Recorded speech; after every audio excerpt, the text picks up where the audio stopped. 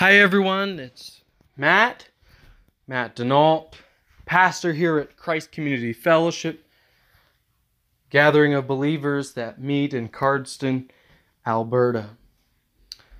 Well, this Sunday's message is a message that covers a larger passage of Scripture, Exodus chapters 4, 5, and 6. And I would encourage you, we read the passage all the way through in church this morning, and I would encourage you as a family, if you're listening to this podcast, to take a moment just to read those scriptures. And we'll refer to various passages within those chapters as we go through the message, as you enjoy listening. So again, just if you would pause and read Exodus chapters 4 to 6, the message from this morning will be on those chapters.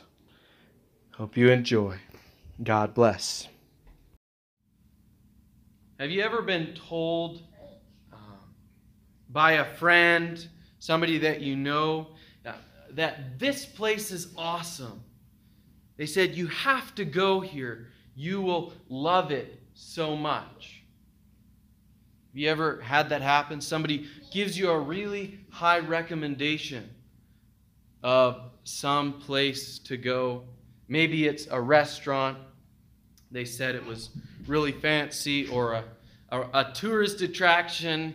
I don't know, some kind of a cool ghost town or something. And they just talked about how fun it was, the activities and the things that you could do.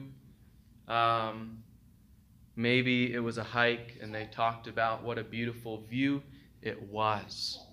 But sometimes when somebody gives us a really high recommendation, you go there, and when you finally go, you're a little disappointed because it's maybe not quite as amazing as they said it would be, or it wasn't quite what you were expecting it to be like. I kind of felt that way. We didn't really get a recommendation, but Shanae and I, we were in Clive visiting my parents, and we thought we should take Caleb to the zoo. So we went to the Edmonton Zoo, and nothing against the Edmonton Zoo, but it wasn't quite as exciting as I had expected it to be. So I was a little let down. You know, maybe that restaurant that they said was so fancy, you go there and they serve you overcooked food. Or you go to that tourist attraction and it's so full of people, all those fun activities they said you could do, trying out what it was like to live in the Old West. Well, it was so crowded you just couldn't enjoy it. You had to wait in such long lines you didn't even want to stick around. Maybe that hike that they said was a beautiful view, well, you went and you got there, but what they forgot to tell you was that it's a 2-hour drive on dirt roads to get there, and then it's a 3-hour hike off a cliff that's so steep that you feel like you need climbing gear to get up it. I don't know if you've had an experience like that, but in each of these cases, our expectations shape our view of what that experience is going to be like. And in a similar way, our expectations will shape what we think about God and His ways, what we think about God and even His plan of deliverance and salvation and rescue in our lives. And today we're going to learn, as we just read from the Scriptures, about a time when God's way of deliverance looked different than His people thought that it would. A time when the way to the top of the mountain, to that beautiful view, that hope of deliverance, wasn't quite what they were expecting.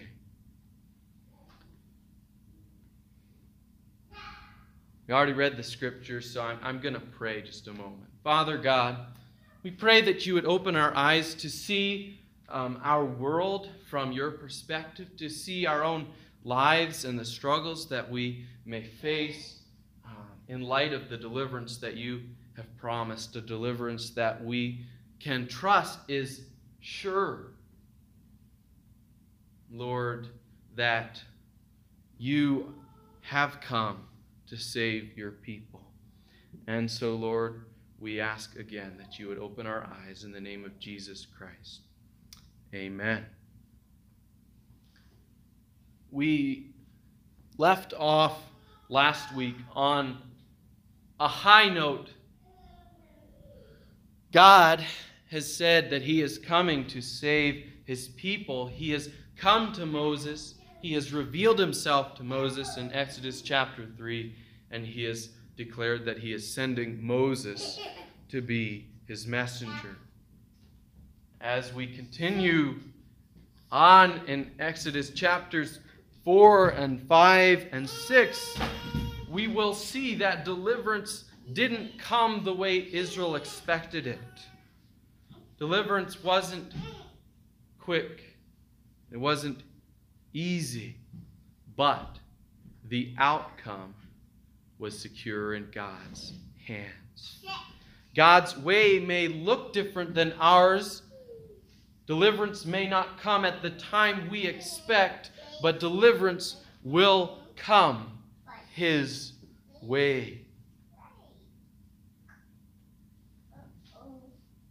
Today's passage begins in Exodus chapter 4, and chapter 4 in many ways takes us down from this mountaintop high that Moses has experienced of God revealing himself to Moses. We might think that Moses would be excited, but he wasn't still not convinced that he should go, that he should be the one that God would send. In verse 13 of chapter 4, he even asked God, please send someone else. We talked last week about how he was looking to himself and not to the Lord and who he was. And in many ways, we see that continue in chapter 4 in spite of all that he has seen and heard. But God is gracious.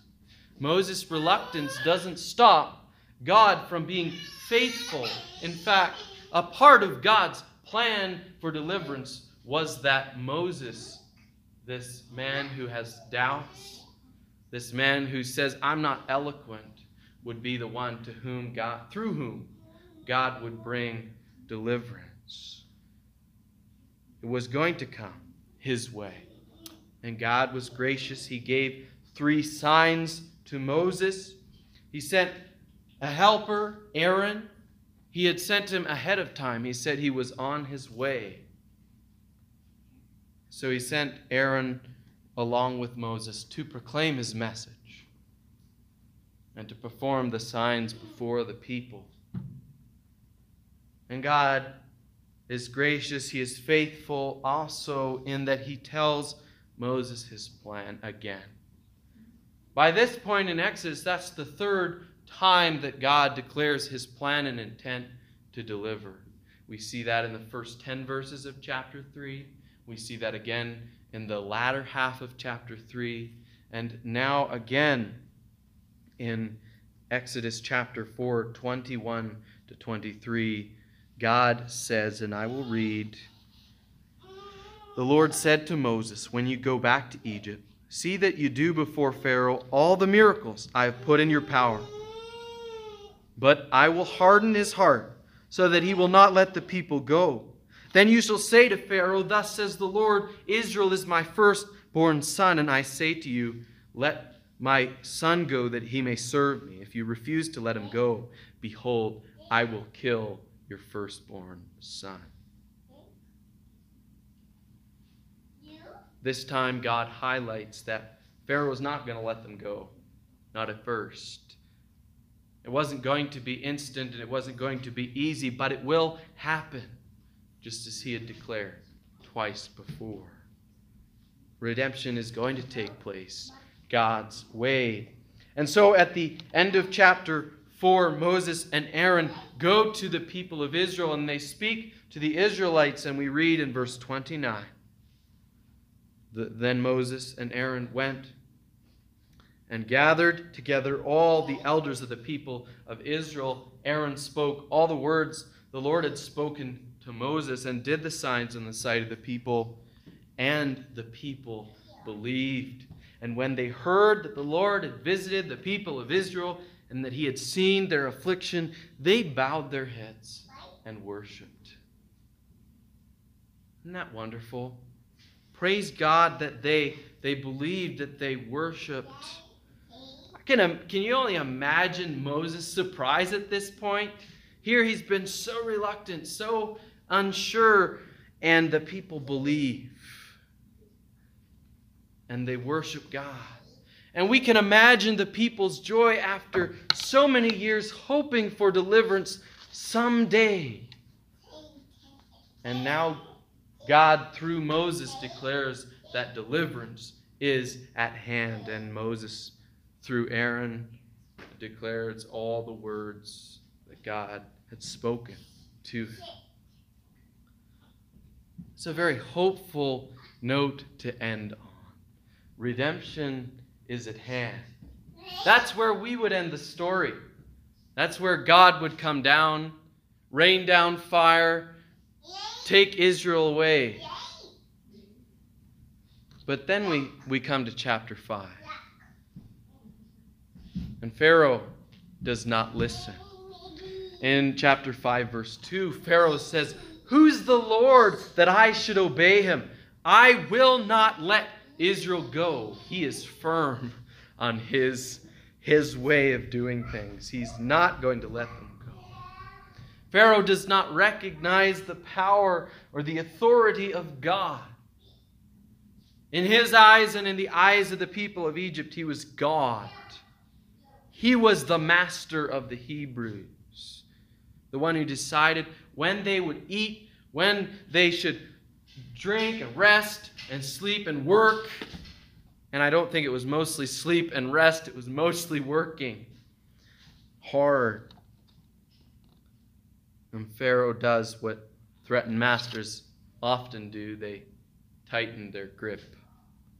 He made life much, much harder, commanding them to gather their own straw so that they had to gather it from the stubble that was left in the fields. Brickmaking was already hard work. It was back-breaking work. It was dirty work. And they were given hard tasks to do, a big quota to accomplish. And now that would be even harder, as they had to gather the straw, the stubble, and make the same amount of bricks. But Pharaoh isn't interested in making more bricks. That's not his goal. I'm sure he was delighted to have an opportunity to put them to work harder, but it really wasn't producing him more, it was producing him less. Pharaoh was interested in crushing all hope of deliverance. He was interested in reminding them that they belonged to him. His goal was that they would give up hope in God and return to their slavery. And it certainly seems that Pharaoh has the upper hand as we go on reading in chapter 5. And the Israelites, they've gone through this for 2 days, and they haven't met their quota, and they're beaten. The foremen are beaten. And they cry out to Pharaoh in verse 15. Let's read 15 through 19.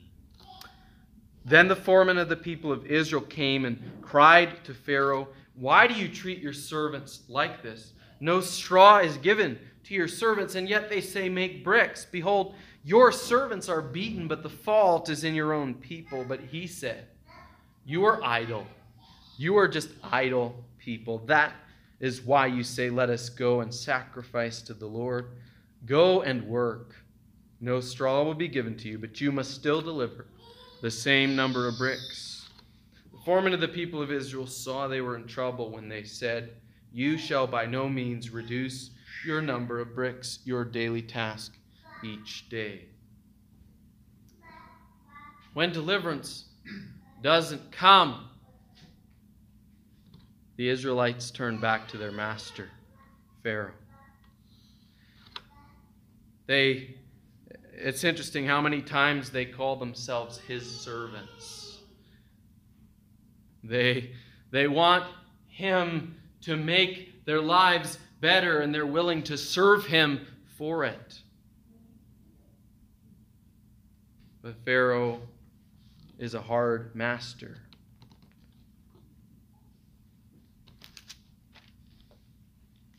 They put their hope in the wrong person, the wrong place.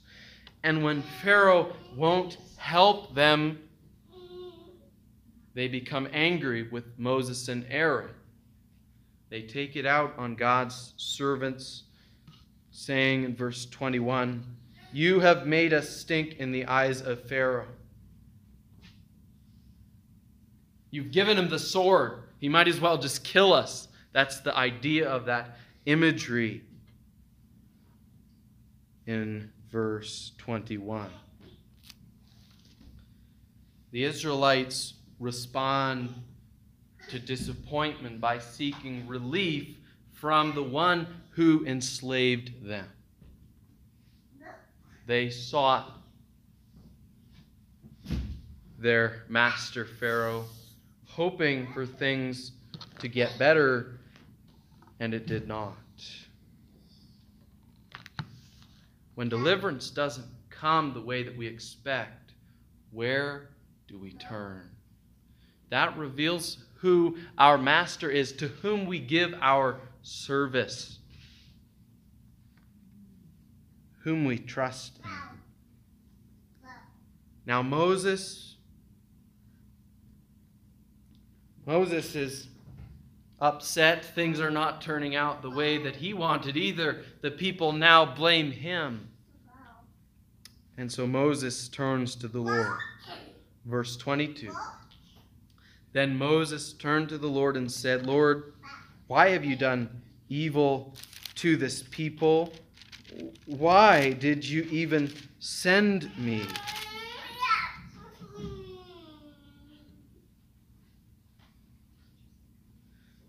Verse 23, For since I came to Pharaoh to speak in your name, he has done evil to this people, and you have not delivered your people at all. Moses questions, he does not understand what is going on. But there is a difference, I believe, between Moses' response and the people's response. We can see very clearly in who they turn to. In their pain, Israel turned to Pharaoh. But in his doubts, Moses turned to God. And he called him Master. He called him Lord, even as he questions, even as he acknowledges, you haven't delivered. It's not turned out the way that that you said, or at least that he thought the Lord had said. The Lord responds to Moses, who turns to him. The Lord always does. He responds to the cries of those who turn and trust in him. Let's read God's response to Moses in chapter 6, verses 1 to 8. You need to hear this message again and again and again.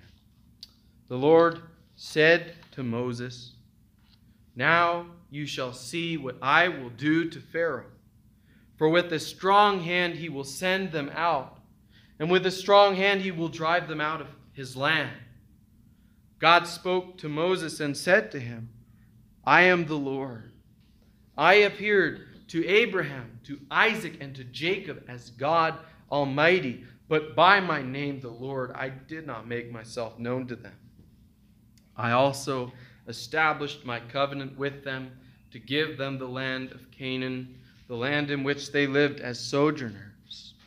Moreover, I have heard the groaning of the people of Israel, whom the Egyptians hold as slaves, and I have remembered my covenant.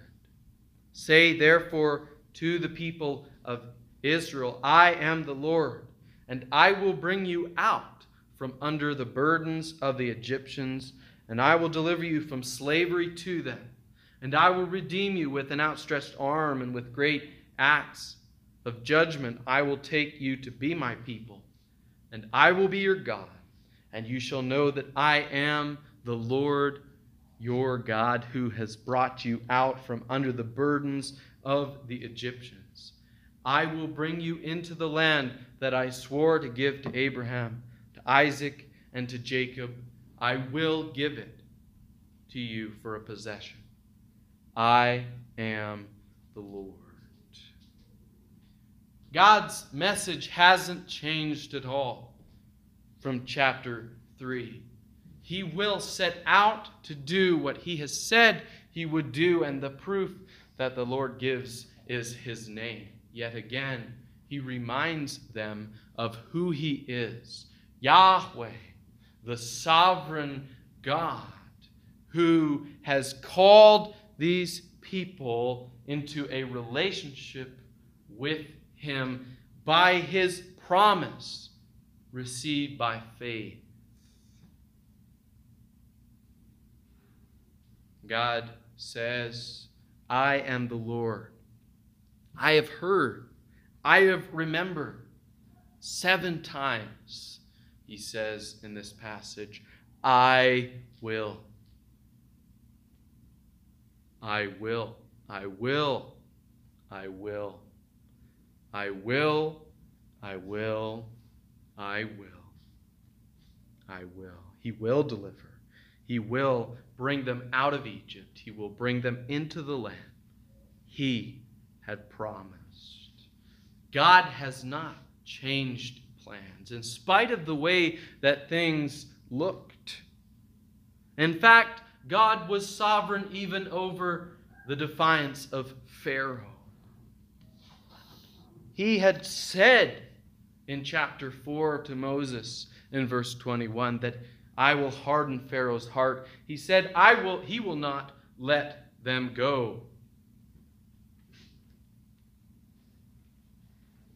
And so it was. And though Pharaoh's goal was to crush Israel, and his goal was to keep them in bondage, to get them to turn away from their God, their deliverer, God's goal was to redeem them even out of Pharaoh's heavy hand. If they'd only listened to all of Moses' words the first time, they might have known, they would have known that this would happen. If they had only listened, they would have known redemption would happen, and it would happen in God's perfect timing.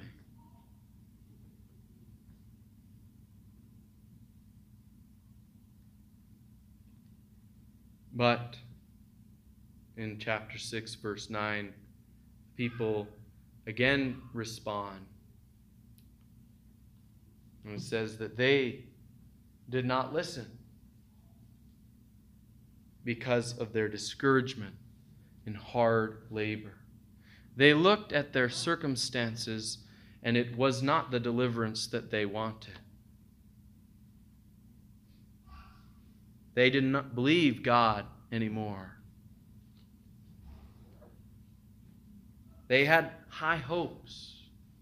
They had heard God's word, his wonderful promises, the proclamation of his name, telling them who he was and what he had come to do. But now in their troubles, they were not thinking about deliverance. They couldn't see any hope for deliverance. They were focused on survival. They were focused on this world and the troubles that they faced in the here and now of this world. So that instead of trusting God and His promises, they chose Pharaoh. Much like the rocky ground in Jesus' parable of the sower, Israel rejoiced for a little while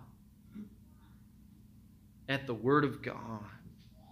But as the hot sun of Pharaoh's wrath beat down on the seed of God's word in their hearts, they withered away, and that hope died. They had trusted God when deliverance seemed easy. It seemed imminent, soon. But when it came time to take up their cross, they went back to Pharaoh. They could not see God's way of deliverance. And even Moses is wondering at the end here. He's given up on ministry in many ways. He's still turning to the Lord. He's still asking why. But even as the people have given up and Moses doubts, God isn't finished. Chapter 6 ends with Moses' questions, and I end there because sometimes that's where we are in life, with a whole lot of questions. And it's good to ask those questions, to ask them of the Lord, to seek Him, to know that God has the final word. The story isn't over. God continues to deliver in His way. And His way may not be quick and easy or look the way that we would want it to look. But I want you to know that the outcome is secure. The outcome is secure because God has promised it and He is faithful. That view at the top, at the end of the journey, is beautiful. The hope that we have is wonderful. It is sure. Deliverance is better than we could imagine, and sometimes we need to look up from our troubles and remember the hope that we have. But along the way, it may be hard. The desires of the flesh wage war within us. The pressures of the world lie without. We will be tempted to turn away from God, to find an easier route, to seek hope elsewhere, even to perhaps run back to the masters that once enslaved us, even to the very desires of our heart, the sin that so easily entangles us. As Paul, as the writer of Hebrews, we don't know who it was, spoke about in Hebrews chapter 12, running the race.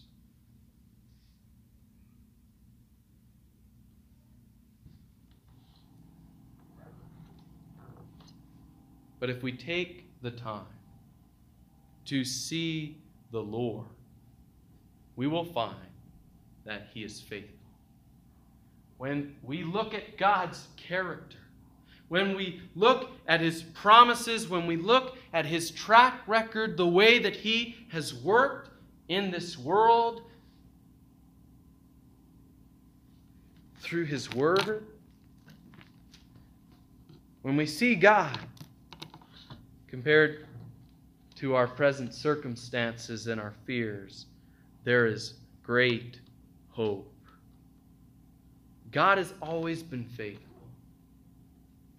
Surely He's going to be faithful to us now. And best of all, as we look to the Lord and what He has done, we can know that Christ has brought deliverance through the cross. We don't have to wonder anymore. Deliverance has come.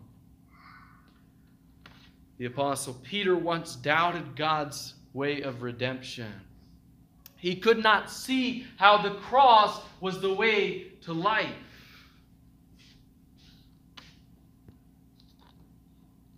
Didn't understand how life could come through the death of the Messiah. But years later, he writes many wonderful assurances of the work that Jesus has done on the cross. And we read in 1 Peter chapter 2, verse 24, that Christ Himself bore our sins in His body on the tree. He died, taking that punishment for our sins, that we might die to sin, he says, and live to righteousness. By His wounds you have been healed. Peter understood that God's way of deliverance was through Christ's death on a cross, that He died. Not the way of deliverance that we should suspect. The world says that the message of the cross, it seems foolish to them. This is the way that God brought deliverance, so that we would live a new way, so that we would die to sin and live to righteousness, so that we would live His way. It involves sacrifice. It involves giving our all to Jesus, counting the cost. Now, what it means to take up that same cross that Jesus bore, that we would follow in His footsteps and run the race, that He has won the prize for us. You can trust His way of deliverance.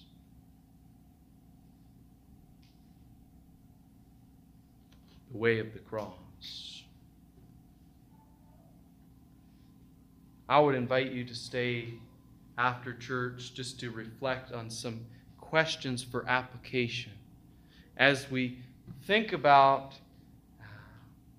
our expectations of deliverance and what the Lord has promised in Jesus Christ. Look forward to that time to grow together. Deliverance will come. It will come His way through the Lord Jesus Christ and His death on a cross. 1 Thessalonians 5, verses 23 and 24.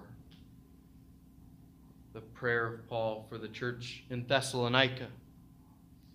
May the God of peace Himself sanctify you completely, and may your whole spirit and soul and body be kept blameless at the coming of our Lord Jesus Christ. He who calls you is faithful. He will surely do it. Amen.